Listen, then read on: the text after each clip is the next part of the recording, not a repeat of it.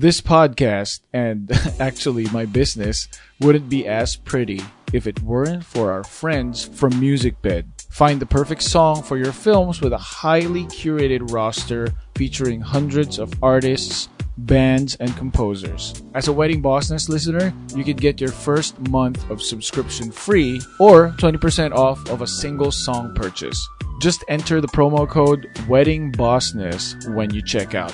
Or just click on the link in the show notes. Managing your cash flow during a crisis.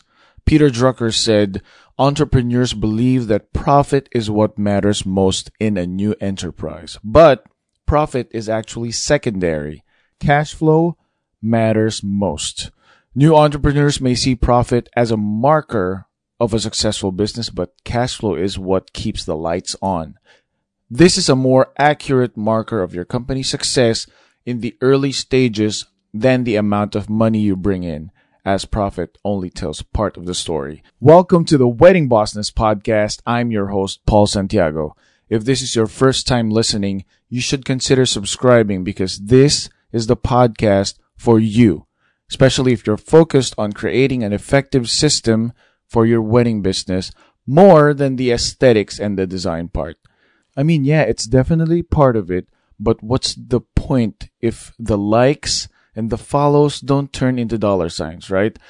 I'm just obsessed with the process. And just like you, I want to learn from the source, the people that the best in the industry learned from. That's the quality of the guests you'll meet here. Bossness is defined as proving your doubters wrong by doing everything right.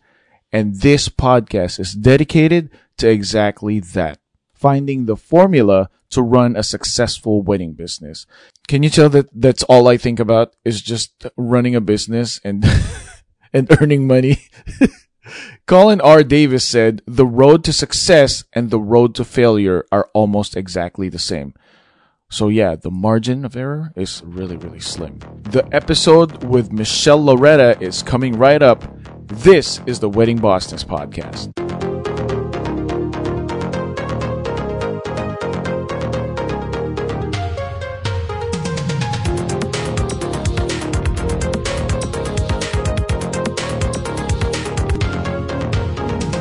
All right. Hey, Michelle, thanks for being on the show. Hello. Thank you for having me. I know you're super busy and I really appreciate this. So thank you so much for doing it. It's always fun talking with you. So thank you for having me. As soon as this whole thing happened, I looked at my bank account and you're the first person I'm like, I need to email her that. Now. Oh, I love that. I know several people that have told me that. Hey, that's good, right? Yeah, it's great. So, okay, before we start, I would love it if you tell us how you got into the industry and what you're up to right now. Yeah. So, I got into the industry in 2004 with the stationery design business. Before that, I'd studied accounting in college. I worked at Deloitte right out of college. And so that's how I got my accounting and finance background. I also worked in sales and marketing. I was a merchandiser for Coach. So 2004, I started a wedding stationery design company. And that's how I got into the industry. And then in 2009, I started writing Sage Wedding Pros business blog. At that point, it was only a business blog, sharing advice on how to have a more profitable and operationally sustainable business in our industry. And then over time, people wanted to hire me to create financial strategies and business plans for their event businesses. And so that's how I've come full circle, melding my finance background with my wedding industry and event industry background. And so that's what I primarily do these days is I do business planning for event businesses and then also financial strategy consulting for event businesses. I remember you just finished your event recently, right? Oh, yeah. So in February, we had B-Sage Conference. So yeah, last time we talked, we had just finished that up. So yeah, we produce an annual conference. It's targeted towards experienced business owners. So typically people that have been in business at least 5 years, tends to be around 10 years in business. I feel like the challenges of a business owner at that level are completely different from a startup business. And so you have staff, you have payroll, you have, scaling challenges, trying to figure out how to get to that next level or how to spin off your business into other opportunities. And so that's what the conference is about. And we were in the midst of planning 2021 when all of this happened. And so we're kind of on a little bit of a hold to see, like everybody, right? Like everybody's on a holding pattern to see what's going to happen. Where are people going to be at? What are their needs going to be at next year? It's a little bit hard to kind of know what those needs are right now. So we put it on hold. We'll see how things kind of evolve in the next few months. Yeah, it's I got really nervous once it started. I was okay because we're kind of good with our finances. At least we're not trying to spend too much. That's why I feel a little bit more confident. Yeah. But then as soon as they extended and they showed us the results, I'm like, oh man, this doesn't look good. This is going to be longer than expected. How do you feel about when that happened? What do you feel should be the first thing that people do when it comes to their finances? Yeah. So the biggest challenge right now is timing, right? Initially the first announcement that came through, we thought, well, maybe we'd be looking at like 2 or 3 months. Right now, we don't know. There are experts that are telling us this could go on for a longer period of time. Regardless of what that timeline is, what we kind of know is that we're going to be facing this initial right now where we're all in isolation. What's likely going to happen is that there's a transition window of, who knows, 6 months where there's an adjustment into how we can group, how we can gather, right? So right now we can't gather at all. And then events are likely going to be where we can maybe gather 10 people, 20 people. We don't know, right? But it's unlikely that we're going to be able to jump back into 200 or 300 people events until we kind of see what this virus is doing and whether it resurfaces or not, right? So all of those unknowns are, impacting our businesses. So to feel a greater control right now, because right now we feel, a lot of us feel financially out of control because we are looking at our finances and the fact that we have deposits or final payments that are maybe being pushed out, or we may have had events in April and May or June, and now they're being pushed out to the fall or 2021. We're feeling a loss of control, not really knowing when we're going to see that money, how often we're going to have to push those dollars out. So something that I'm encouraging a lot of people to do is to line up your payments. So create like a spreadsheet that shows cash coming in, all of your payments, April, May, June, July, August, and see where those payments are coming in. And see what happens. When I move these payments from April to October or November, what does that do for my cash balances, right? So this is called a cash flow planning spreadsheet. I have a free one that I can share with your audience. We can kind of share it in the comments afterwards. I think that'll be really helpful for people to see. It's an interesting process because sometimes the information is scary looking at it, but at least right? Like not knowing is worse. And it gives you an idea of what is it that you have to make up, right? If you input all your numbers and you see that in July you fall short $20,000 to be able to cover your expenses, it gives you a frame of reference. Like, okay, I got to go hustle. I got to figure out how to get deposits, $20,000 of deposits for next year in the next 3 or 4 months, right? Because inquiries are still coming in. That's the good news. Maybe even if it's not at the same rate that we're used to, there are people that are going through this planning process because they're home and they want to work on their wedding that they wanted to plan for next year, right? It can also help us kind of make decisions in terms of what we may need to get from SBA. We can talk a little bit about the different, options that may be available for us through the government. But, okay. Yeah, cash flow plan. You have to start your cash flow plan in order to have a better idea of what your gaps are. Okay, so now I'm wondering what should people do to improve their income?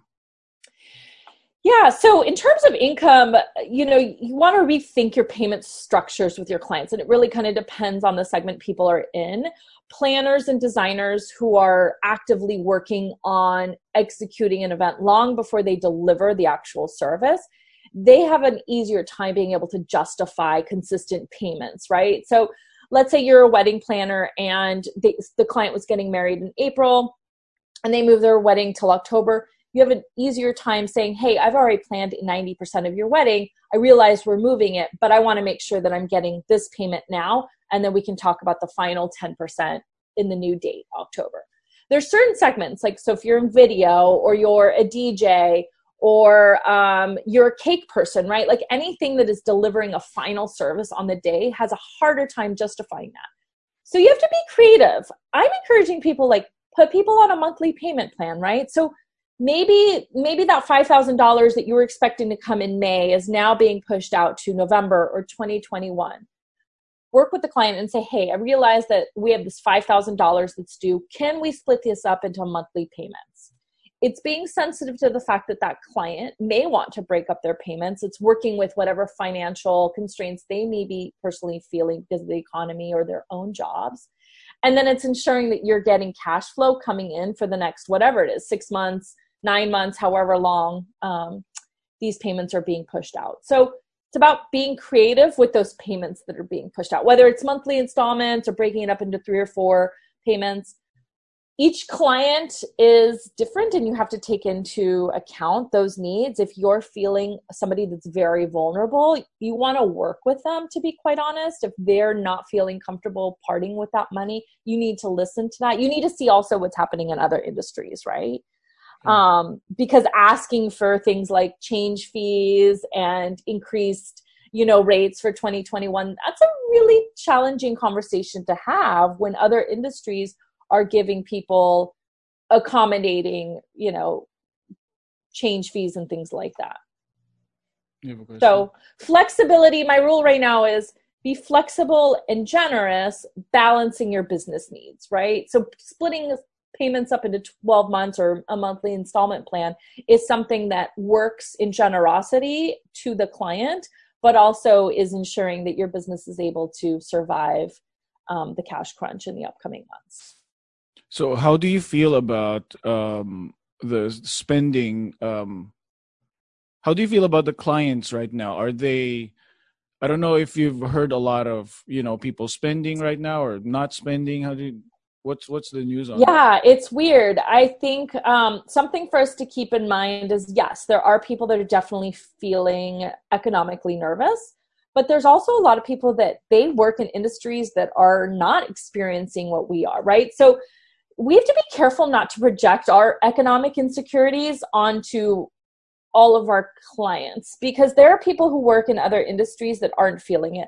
Everyone is feeling right now the impact of the isolation of, health, scares and what's happening to us socially. Everyone is in that same place, but economically, not everyone is losing their jobs. Not there's people who work in, pharmaceutical industry and medical industries and health industries and insurance. And there are lots of fields that right now are doing okay. Technology is somewhat okay still, depending, I guess, on the segment of technology. So there are certain segments that are not feeling that. And so we have to be careful not to project our vulnerabilities on them. So if a client, we don't need to go in making concessions, not really knowing where that client is, right? And so if you get inquiries, it's likely because they're in a point in time where, like, they're at home with a lot of free time on their hands, without a boss breathing down their neck. They've got time to plan this wedding that maybe they've been putting off because they've been too busy. And if they're sending you an inquiry, it's because they are ready to plan their wedding, and you should be very open to that money being potentially coming in. Okay. Yeah. So I've been reading up on, because there's 2 different sides to what I've been reading on. Some people are saying that this is the perfect time to implement a new pricing model, and others are like, stick to what your prices are. How do you feel about that? So for, well, I think we have to separate 2 camps, right? So anybody that's currently on the books for 2020, and if they're being pushed out, I don't know if I would recommend, if they're being pushed out to 2021, hiking their prices. That's okay. Imagine as a consumer, if your airline came to you and said, oh yeah, sure. If you want to push out your ticket to January, you can, but the price of that ticket is now not 300, but 500. We would be pretty mad.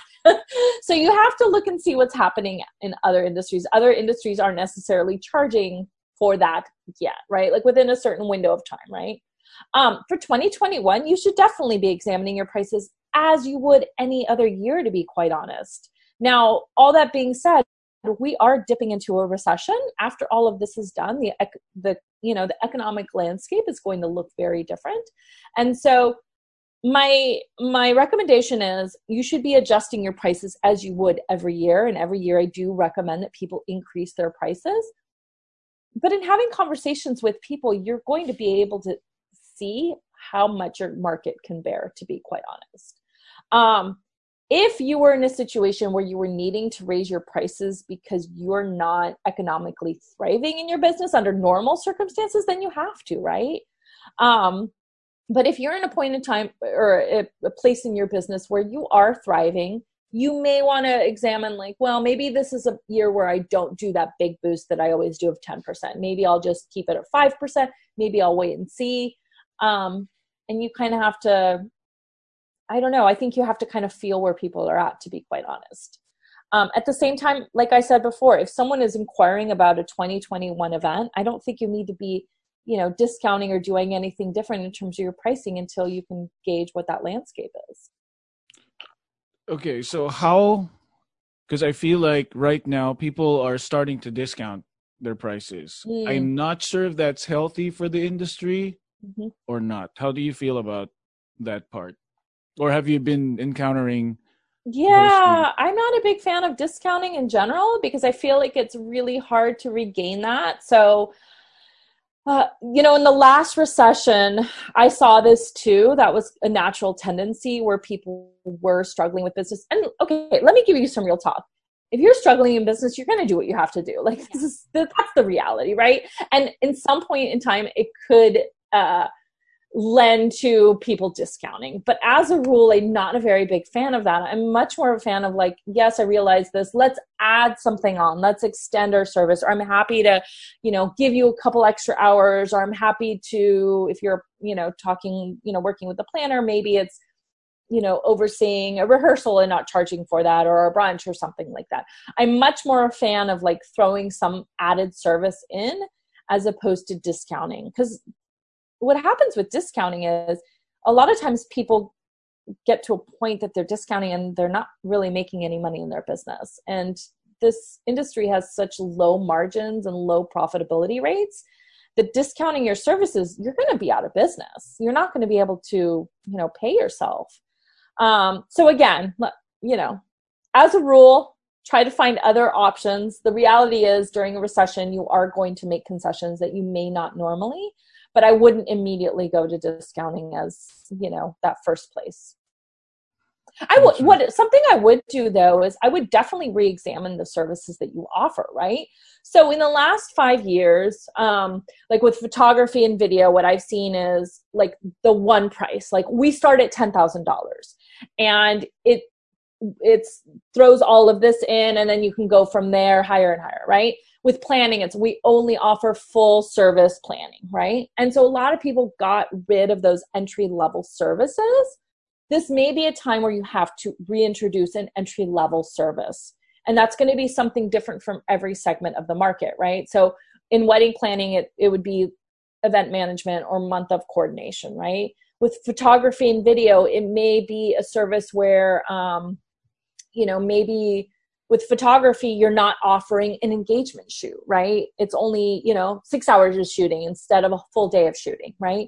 So that's something that in recession, people need to be realistic, is having an entry-level service so that people can come in at an easier price point if people's budgets are being impacted because of the economy.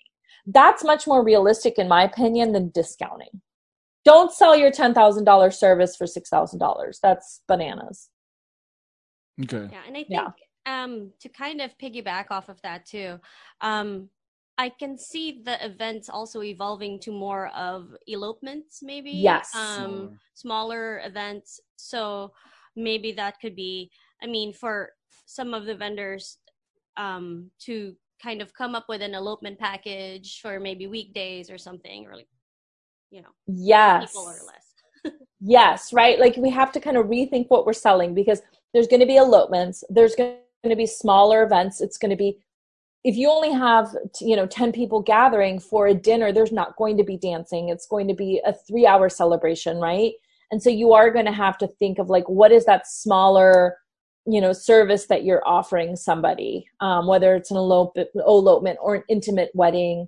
And you know what, to me, I feel like a lot of times we see this as like something really frustrating that we have to go through in our business. But when you introduce constraints into a business model, what ends up happening is we end up forcing ourselves to be more creative and creating something out of nothing, which is where like so many wonderful opportunities end up happening for our businesses and our industry and things like that.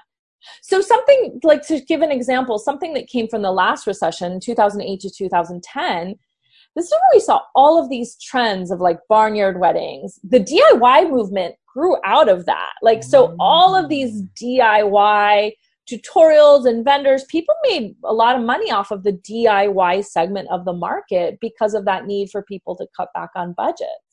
Mason jars, like, the style and the trends become so much more at that point. It was like how to have a very like simple, rustic, chic wedding. Shabby chic came out of, the economy collapsing, right? And you may have seen, $200,000 weddings with shabby chic, and it was very much so that people didn't seem flashy, right? And so we're going to see that again. It's not going to be shabby chic, but it's probably going to be more minimal styling. It's kind of been trending towards that anyways. But now we're going to see it even more, like very streamlined tables, right? There's going to be a huge movement to intimate weddings. People are already thinking of, okay, well, who are 30 closest people that we want to get together to celebrate? And so that constraint of a smaller event is going to force us to be more creative. But I think if you spend time right now where we're slow thinking of the possibility of our businesses to evolve into something else, it can actually be really a cool opportunity for us to explore stuff, right? Like with video, like what would like be kind of cool to like shoot elopements, because you can get so much more action, Yeah, like the bride and groom running through a forest and it's just the two of them and they meet up with, you can really create like cinematic value there that you may not be able to do when you're dealing with 100 guests. Oh, yeah. Yeah. And then also like adding to that, if we get back into shooting weddings, I don't think we're comfortable filming a 200-person wedding yet, right? Like, right. Yeah. It's like do that right now. No, and that's something that's important for us to consider. It's like, it's not just the guest, it's our own health and safety and staff and people like that, right? So we have a responsibility. We have a social responsibility to lots of different people involved. Yeah. So I think the main concern I had when all of this started was I have a bunch of friends who just gave up their full-time job to their day job to hop into full-time into their business, and they're so happy, they're so excited, but now like for everyone in general, it's just the future's just so it's so blurry. Yeah. I don't know. What's your advice to? What's the first thing? What's your advice to them, especially now that this is their first year supposedly to become as a full-time business owners? Yeah. Well, hopefully they jumped out with some cash squirreled away, because crisis or not, this is a business that the only way you're going to be recession proof. There's no, like, events are not recession proof. The only way to be recession proof is to have some cash savings in your business and your personal finances too, but definitely within your business, so you can, pay your payroll. I'm going to be honest there. I think we need to be real in this industry of the fact that we may need to be picking up other jobs. And so if somebody has just left a full-time job, it may mean that they need to go back and do some consulting for that business that they used to work for, especially if it was an industry that's not vulnerable, or look for a 10-hour-a-week part-time job. Nobody's talking about that in this industry, but I think people need to be real, and they need to hear that we're in a situation where we don't know what's going to happen. And right now it's about putting food on the table. And if that means we need to go shop for Instacart or Amazon or whatever it is, do it. You have to. I mean, I've been the queen of like miscellaneous jobs in my 16 years of being an entrepreneur. I'm fortunate that I haven't had to in the last 10 years, but the first 5-6 years of my business, I did all sorts of crazy jobs on the side. And I'm not above that, even at 16 years in experience. If I have to go do that, I have to go do that. I have a short list of my own, and it's like, okay, what am I going to do if I'm in this, situation in another 6-9 months? That's the reality. We need to have that real conversation in this industry because people aren't talking about that. Yeah, that's right. As soon as it happened, I immediately, people started to say pivot. And I was like, okay, there's no pivot. when is the right time to pivot, right? So how do you, like, basing it off of your finances? Yeah. When should you start thinking about pivoting or diversifying? Yeah. So pivots in this industry are kind of hard, right? It's not like if you're a wedding planner, it's not like you can all of a sudden start planning parties for the people you live with, right? There's not a service that you can pivot from. A true pivot is something that follows your business model and allows you to make income with small tweaks, right? So like restaurants, a high-end restaurant that all of a sudden is like pickup and delivery, that's a pivot that they made, a fancy restaurant that's now making bagels. That is a pivot because they're still providing the same service, but maybe for a different market that's got a more streamlined operational model. Realistically, in our industry, the pivots that we're looking at are things like elopement services. And right, those are the pivots, but we're not even there yet where we can offer an elopement service, right? I would encourage people to explore servicing other industries, right? So if you're in video, I know some people that are exploring virtual home tours. That makes absolute sense. Again, within the clause of social distancing, people have to be out of the home, make sure everything's safe, right? But there may be other industries that you can do, like portrait photographer may be able to do, food photography or product photography, like send me your products and I'll shoot, right? So I don't know if I would call that a pivot per se, but I would call that trying to service another industry that you've never worked for before, right? That's something that everyone in our industry should be exploring. A little bit harder to do for certain segments. Again, event planning, you're very limited to that, right? So those are the pivots that make sense. In terms of, your greater question, when should people be looking for outside jobs? You have to look at that cash flow, right? So in the beginning, when I talked about lining up your payments and see how long will your cash get you through. If you start to see your payments line up and your expenses going out, and you see that you start to fall, short of cash in September, October, right now, you may be in a situation, September, October, I can likely make it up by September, October, but that to me is a red flag that in July, I need to be paying attention, because if the dollars are still dipping in September, October, I may want to pound the pavement and start finding a part-time job to help supplement some of that income that I've lost in my business. The other thing is, like, once events really start kind of picking back up, the operational need for people to help each other out is going to be huge. So even if you've lost business in January, February, March, hopefully when all these events start picking up, there's going to be a lot of people that aren't able to service all their clients because they're booked, and hopefully you're going to be getting more referrals and things like that. So the need to look for another job, hopefully it's temporary, to be quite honest. I don't think it's something that people need to be exploring long-term job solutions, but I think people need to be very realistic that may be a situation they need to be thinking about. At least it's plan B. C or D or E or F. Mm-hmm. Mm-hmm. Yeah, because this is unprecedented. So people have been saying that no one knows when it's going to end. It's the virus that's going to tell us when it's going to end, right? So yeah, it's really important to consider everything. And I feel like the best way to make money, or at least increase your income, is to spend less, right? With your expenses. How do you feel about what should people prioritize when it comes to their expenses? Yeah, so with expenses, you know, I know everybody's been cutting things out of their budget, which is great. Like, go through those subscriptions that you're not really using at capacity, or you're not spending on gas and meals and entertainment and networking events and things like that. I wouldn't necessarily cut out your marketing budget. I don't think that's wise. I would be looking at which ones give you the greatest return. So let's say you invest in 5 different advertising things. Be real about what each one of those is bringing you. And if there are some of those advertising things that you were already kind of thinking on the fence of, you know, cutting out, then that's something that maybe you should explore. But don't cut out all of your marketing and publicity and things like that, because you're going to need to attract business more than ever in the upcoming months. So that's usually the one that I tell people, like, don't cut that out entirely. Be intentional with how you're spending those dollars and be realistic, but don't cut that out entirely.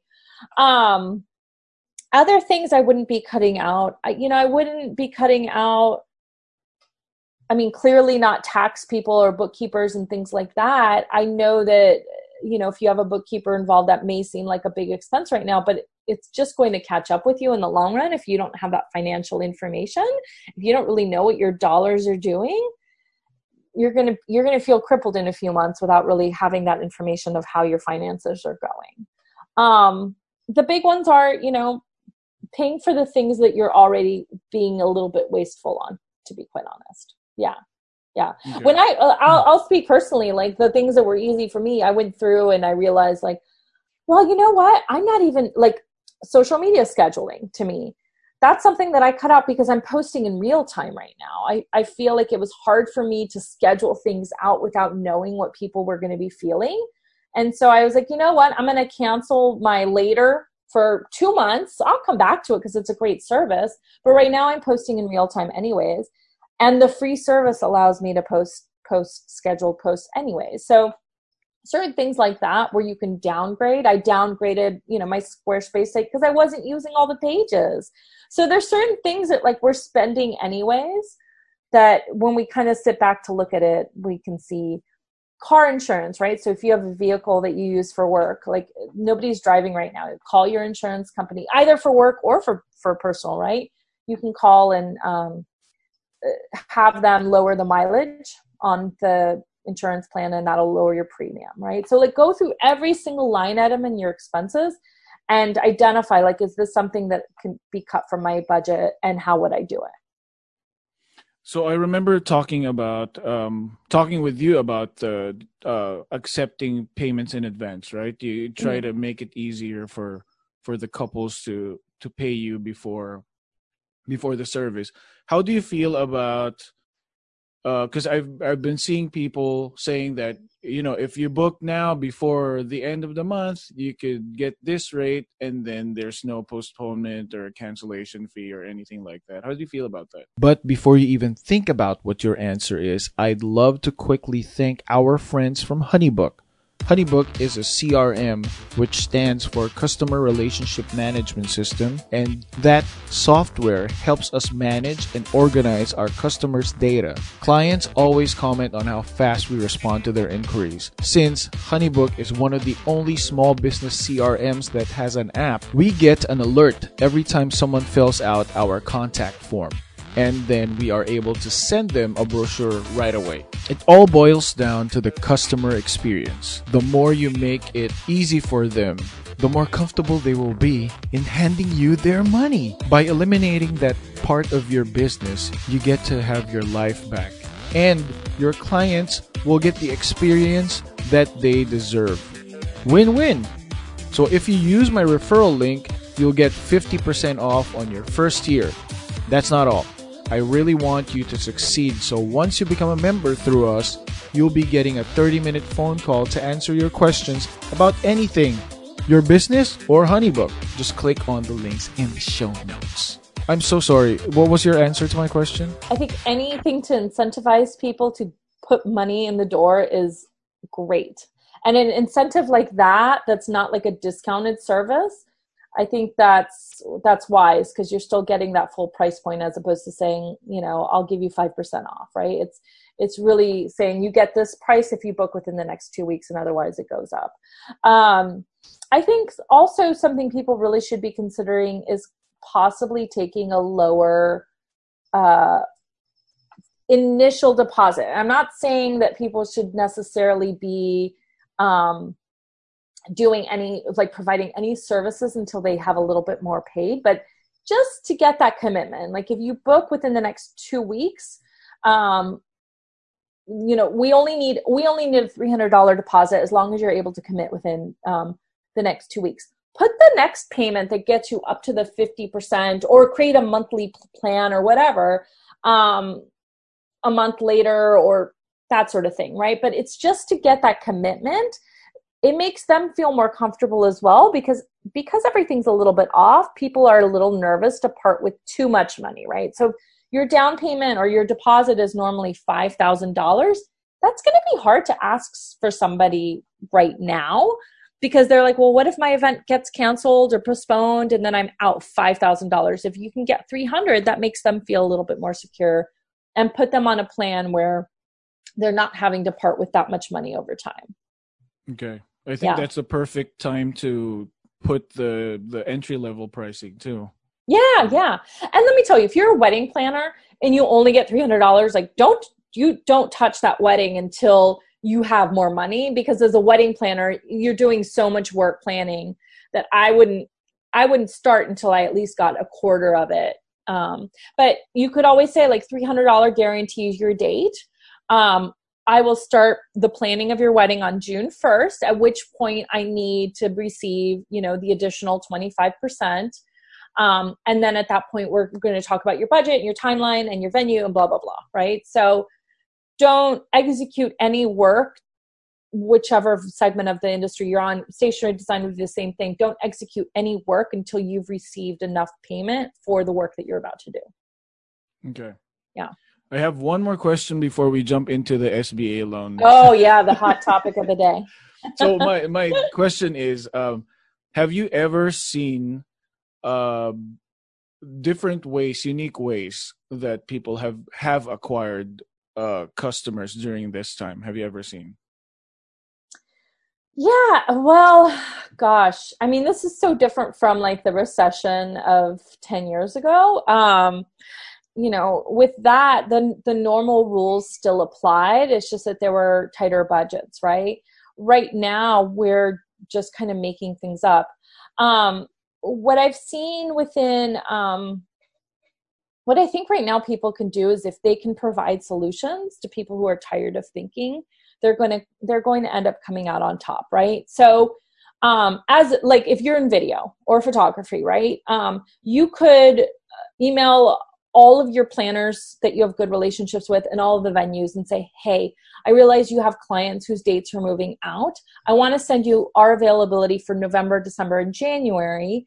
And if you have a video photography, whichever segment of the service that you fall into, that is not available, please keep us in mind. We want to help out your clients, right? So it's doing some of that legwork for people that are probably tired of, like if you're a planner and you've had to move 5 of your clients, you're looking for solutions. You're tired of thinking already. And so a vendor or a professional that's coming to the planner or the venue with a solution is going to end up, coming out on top. And at the very least, you're being very proactive and thinking of them, and people will remember you down the line, like even if that business doesn't convert immediately. So the best thing people can do right now is be generous with one another. And to be quite honest, this is the time when the true professionals are rising to the top. This is where we're seeing the planners that are really good planners, the venues that are really professional, and and generous, and hospital, and just good service providers, and and then all other segments, photography and video. Anybody that's kind of being a jerk right now is going to be remembered, to be quite honest. So, like I said earlier, generosity coupled with survival for your business is going to be what comes out on top. I've been reading. I always see this quote from Mr. Rogers about when he said he was talking to his mom about all this crisis, and his mom said, "Look for the helpers." Yeah. I've always believed that. After seeing that, I'm like, oh yeah, that's right. These are the people that give hope, right? Yeah, absolutely. So I know that it's hard for a lot of people right now, but if you are doing your best work and showing your best face and trying to help each other out and going to your relationships and saying, hey, how can I help you right now? In fact, that's not a bad idea. Like, go to your top 30 people that you like working with in the industry and just send them an email and say, hey, what do you need from me right now? How can I help you? Is there anything that I can do to bring you business? Or, now's a great time to go around and also like give each other Google reviews, right? Somebody's going to remember that. Yeah. So that kind of generosity, anything that you can do to be generous with your vendor community right now is going to come back over time. Oh yeah, it's good for your brand, right? Mm-hmm. I feel like this is like the best time to establish your brand. Mm-hmm. Yep. Okay. That's all we can do right now is establish brand. Yeah. So which one? Oh, Bernie did have like a comment or two in the chat, and then Katie raised her hand. Okay. Bernie said, unfortunately, in events, 90% of our friends are also in the industry, so it seems so much worse, right? Yeah. It's what we were talking about. We're in a bubble, and so we're thinking like everyone is so crushed economically. And then I talked to somebody in the outside world, and it's like, oh, your reality is so different. One of my friends just got a huge promotion, like. Yeah. Yeah. Okay, so we have a question from Kat before we hop on to the SBA. Yeah. Hi, quick question. So in regards to the managing your cash flow, right? Paying your bills, all of that. Right now, BOE, and also the federal and state taxes can be deferred to the end of the year, the payments. Just to have the cash flow, but even July. Oh, yeah, the California state. Yeah. So do you still recommend paying them now, paying them later? Even if you have extra, would you pay them now, or would you rather have the cash flow? Cash in hand. With taxes, it's a little bit different because I feel like you're just delaying the inevitable. I would say that for federal taxes right now, we're just looking at 3 months. They've only given us an extension through July. And for federal taxes, for personal 1040 taxes, if it's a large amount, then you may want to hold off just to kind of see how it is. If it's like $1,000, then just pay it, right? But if it's a larger amount, hold on to it. If for Board of Equalization in California, you said that it's end of December for sales. Is it sales tax? It's a sales tax. I think. Oh yeah. We are able to defer the taxes to 12 months. The thing is, we don't know until when is this going to end? When is our business going to get back to our previous income flow? So I was thinking, cash on hand in case in the next 12 months, you'll never know. You might need the cash or just pay the taxes out. So I think with payroll and sales tax, it's tricky because all you're doing is you're holding on to money that's actually not yours. Sales tax is actually the client gave you money. You charge them 10% sales tax, you hold it and you send it to the state. Sales tax is not the business owner's obligation. So you're holding that money already that's actually not yours. I would recommend in most situations to actually pay the sales tax and pay the payroll taxes, because otherwise you're going to get in a spiral where you're just owing so much money at the end of the day. If it was something else, I'm saying, if a loan will allow you to defer a payment, or if it allows you to add it on to the life of the loan or your rent, right? There are landlords that are pausing on 3 months rent and then it just gets accumulated.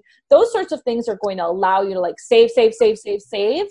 But sales tax and payroll tax, I don't feel like you're really saving because it's not really your money. You're just you're holding on to money that never was really yours. And in my opinion, it's better to just get it out the door, if that makes sense. Yeah, it does. Thank you. Yeah, of course. Okay, so now we hop on to our favorite topic, SBA loan. So because speaking of like payroll taxes and sales taxes, the government gave this SBA loan thing, and I was wondering, how do you feel about that? Yeah, so the SBA, something I want to say first is that the SBA is changing its options literally by the minute, right? So any advice that you are getting from me or your tax account or your, any sort of like expert in this area is only as good as like the minute that the SBA updates something, right? So my information is valid through Friday was the last time I looked at everything. And I don't think it's actually changed that much over the weekend, but last week there were literally changes every hour. So just know that whatever information or whatever advice you get from somebody, you actually need to find out what the SBA's current explanation of all of this is. So right now the SBA has two options. The EIDL, which is the Economic Injury Disaster Loan. So that is a $10,000 loan. In theory, you could apply for more, and it's called a loan. Some people have in the Facebook groups been calling it free money. It's not technically free money. So don't get distracted by that. The latest announcement last week, after everyone was crazy about the free money, was that actually what they were going to do was give $1,000 for each employee in the company, right? So you apply for this grant, and as long as you apply that $1,000 to that person's payroll, it may be forgiven as long as you can show that, okay? So that's the EIDL. The initial idea of that was that it was supposed to be immediate relief for people. The truth is it's not. And so the idea was that you apply with SBA. SBA was going to get rid of the middleman, no banks, and they were going to send you the money into your bank account immediately. And it was up to $10,000. Everyone took that information and they interpreted it on their own. And there was a lot of information linked it a grant, and not entirely true. So again, make sure that you're the communication. It is something that you may want to apply for. My understanding is maybe not, if you already know 2 weeks for this, may not get an EIDL loan at this one of the options. Okay, sorry. I think the Paycheck Protection Program. Okay. Oh, I think our internet might be a little slow. Hold on. Let me see here. Technical difficulties. Hello? Technical difficulties. Oh, there you go. Okay. Hold on. Okay. It's kind of slow right now. I don't know what's going on. Okay. Can you hear us now? It is. Okay. Yes, I can. Okay. All right. Okay, good. So caught up. So the other product is the Paycheck Protection Plan. And this one seems to, it's an emotional roller coaster. So a couple weeks ago, they opened up the applications on the site. The applications were not actually through the bank. And so everyone had to go back and apply through their banks. The big major banks got so many applications through the door within, 24 hours that many of them, Bank of America, Chase, Citi, Wells Fargo, had to close up their applications very quickly because they're not able to service every. In the last few days, there's been a lot of smaller banks that have said, hey, we're accepting applications. Some of them will only accept applications from current customers, and some will accept current customers. I'm going to share a list. It's a huge spreadsheet that was put together by Gusto showing the banks that are still accepting the PPP applications. What the PPP is working is, the idea is that you apply for this loan to cover 2.5 months of your payroll expenses. If you apply the money towards payroll expenses, it may be forgiven, okay? Going in that you're signing up for a loan, and the terms of the loan, I think, are 1% interest paid over a year or 2 years. They kind of keep changing that number a little bit. And And then I'm assuming, this is the big variable, everyone is assuming that at the end of this window or at the end of the year, you're going to go back and you're going to show, this was my payroll, please forgive my loan. And so I think the idea behind that is the government wants people off of unemployment. So if they can show that people kept their jobs, the unemployment rate doesn't go into unemployment of 40%, right? And so they're trying to encourage people to keep their employees. So different banks have different policies. With some banks, if you are a sole proprietor or a single member LLC, and therefore you pay yourself through equity draws, some banks say that won't work. We need to see an actual W-2, 941. Some banks are saying, yes, we will consider that part of your payroll if you pay yourself as an owner's draw, okay? So you really have to kind of look and see what the bank is considering okay for employee. Some banks are saying that contractors are okay as employees, and some are saying no, needs to be an actual W-2 earner, okay? What I would encourage you is you start with wherever you normally bank. If you're with one of the major banks, they may have already closed the application, and then start to see if you can get financing through a new bank. And they're going to want to look at like certain, payroll documents and things like that. I found the process pretty easy, but I think also it's because I'm used to looking at numbers all the time that maybe it's not. So you can't use me as a frame of reference of what's easier. I think PayPal just got approved to give out loans. Oh yeah. Yeah. Yes. So that's the great news. So now we're starting to see PayPal. I think Quick's going to start offering. Gusto was going to start offering. And so the bank that I ended up applying for, because I'm with Wells Fargo, and I filled out their inquiry, and they emailed me last Monday, and they were like, we don't have any more applications. Go try another bank. And so a friend of mine sent me some expense service called Divvy.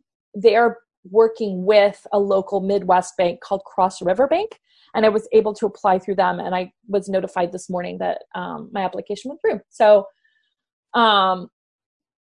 it's an emotional roller coaster. Oh, yeah. I'm going to post in the comments right now that list. That would be great. Of banks for everybody. And then I can also kind of share it in the Facebook. And this is awesome because Gusto has just been doing a good job of kind of crowdsourcing the information and updating this sheet with the names of the banks that are still accepting. Cool. Okay, we have another question. Yeah. Let me unmute you. Thank you.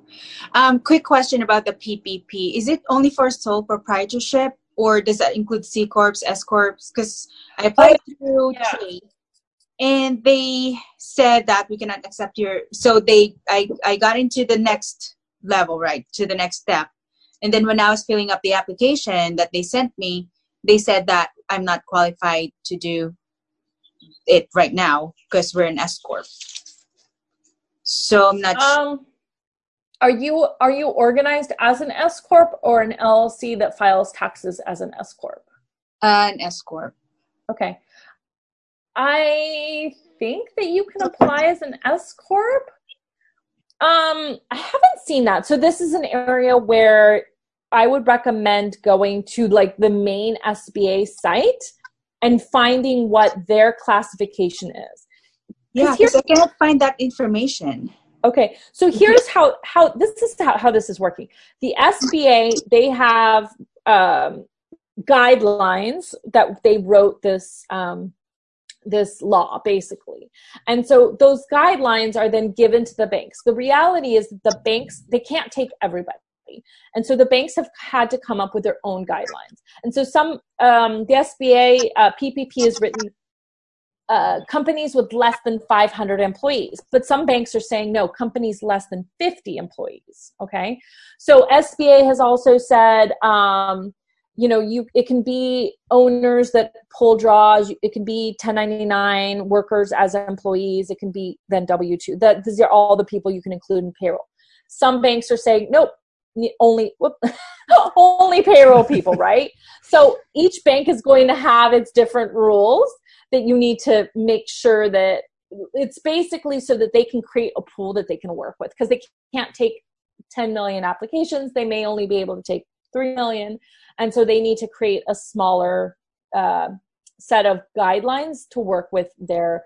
So if your bank isn't accepting S Corps, this is something that I'm not aware of. I would first go to the SBA website and see what the PPP says, if they will accept S Corps.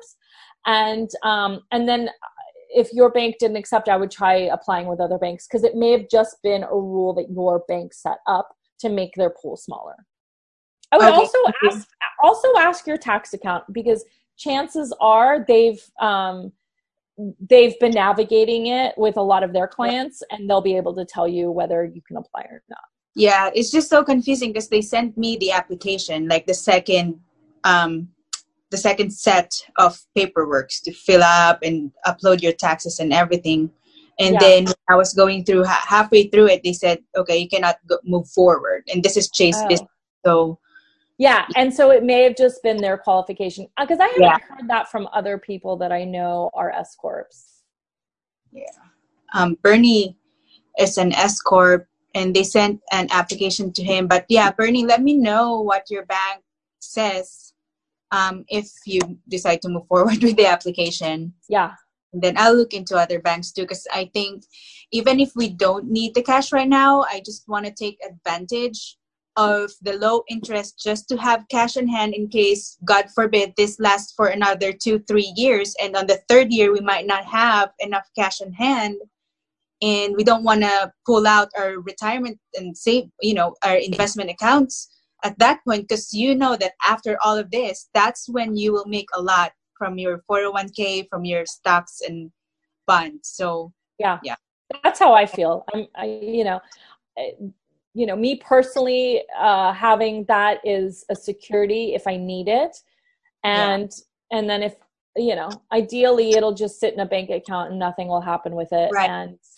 And then if at the end of the day they say I have to turn it, great, I didn't touch it, right? But it was just a security blanket, if anything. Right. And that's how I'm seeing it, to be quite honest.